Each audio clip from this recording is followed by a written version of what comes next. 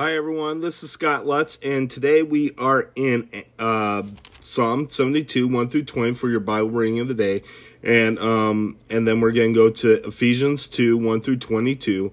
So let's go ahead and read the scripture. Psalm 72 of Solomon.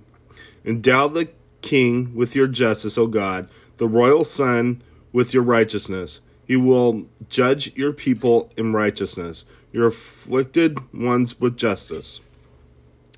The mountains will bring prosperity to the people, the hills the fruit of righteousness. He will defend the afflicted among the people and save the children of the needy. He will crush the oppressor. He will endure as long as the sun, as long as the moon through all generations. He will be like rain falling on a mown field, like showing watering the earth. In his days the righteous will flourish. Prosperity will abound till the moon is no more. He will rule from sea to sea and from the river to the ends of the earth. The desert tribes will bow before him, and his enemies will lick the dust. The kings of Tarshish and of distant shores will bring tribute to him. The kings of Sheba and Seba will present him gifts. All kings will bow down to him, and all nations will serve him. For he will deliver the needy who cry out, the afflicted who have no one to help. He will take pity on the weak and the needy, and save the needy from death. He will rescue them from oppression and violence. The precious is their blood in his sight. Long may he live. May gold from Sheba be given him. May people ever pray for him and bless him all day long. Let grain abound throughout the land. On tops of the hills may it sway. Let its fruit flourish like Lebanon. Let it thrive like the grass of the field. May his name endure forever. May it continue as long as the sun. All nations will be blessed through him, and they will be called blessed, and they will call him blessed. Praise be to the Lord God, the God of Israel, who alone does marvelous deeds. Praise be to his glorious name forever. May the whole earth be filled with his glory. Amen and amen. This concludes the prayers of David, son of Jesse. Let's go ahead and head to your New Testament reading.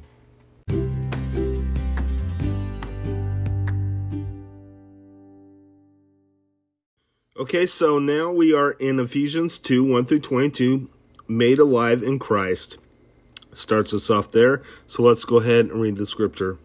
As for you, you were dead in your transgressions and sins, in which you used to live when you followed the ways of the world and the ruler of the kingdom of the air, the spirit who is now at work in those who are disobedient. All of us also lived among them at one time, gratifying the cravings of our sinful nature and following its desires and thoughts. Like the rest, we were by nature objects of wrath. But because of his great love for us, God, who is rich in mercy, made us alive with Christ even when we were dead in transgressions.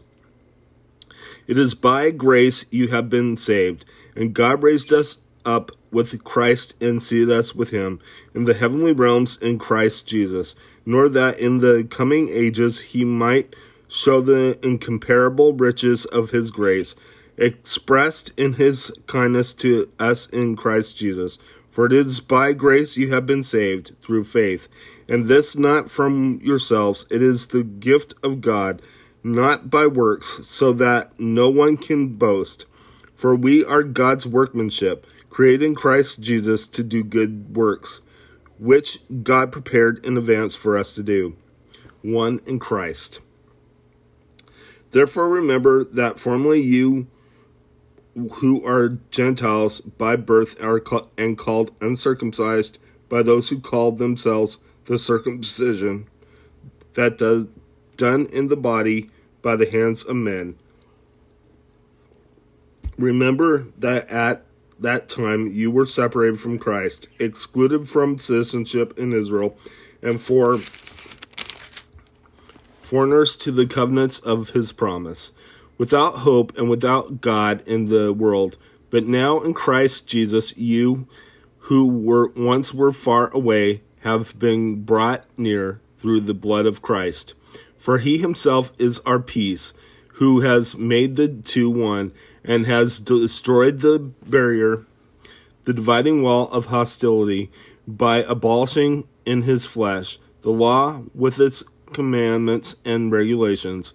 His purpose, who created in himself one new man out of the two, thus making peace, and in this one body to reconcile both of them to God through the cross, by which he put to death their hostility. He came and preached peace to you who were far away, and peace to those who were near. For through him we both have access to the Father by one Spirit. Consequently, you are no longer foreigners and aliens, but fellow citizens with God's people and members of God's household, built on the foundation of the apostles and prophets, with Christ Jesus himself as the chief cornerstone. In him the whole building is joined together and rises to become a holy temple in the Lord. And in him you two are being built together to become a dwelling in which God lives by his Spirit. Let's go ahead and close in prayer. Dear God, I just praise you. I thank you for everything, Lord. I lift you up, O Lord. I thank you for who you are, Lord God. I ask that your will be done in all things, Lord. In Jesus' name, amen.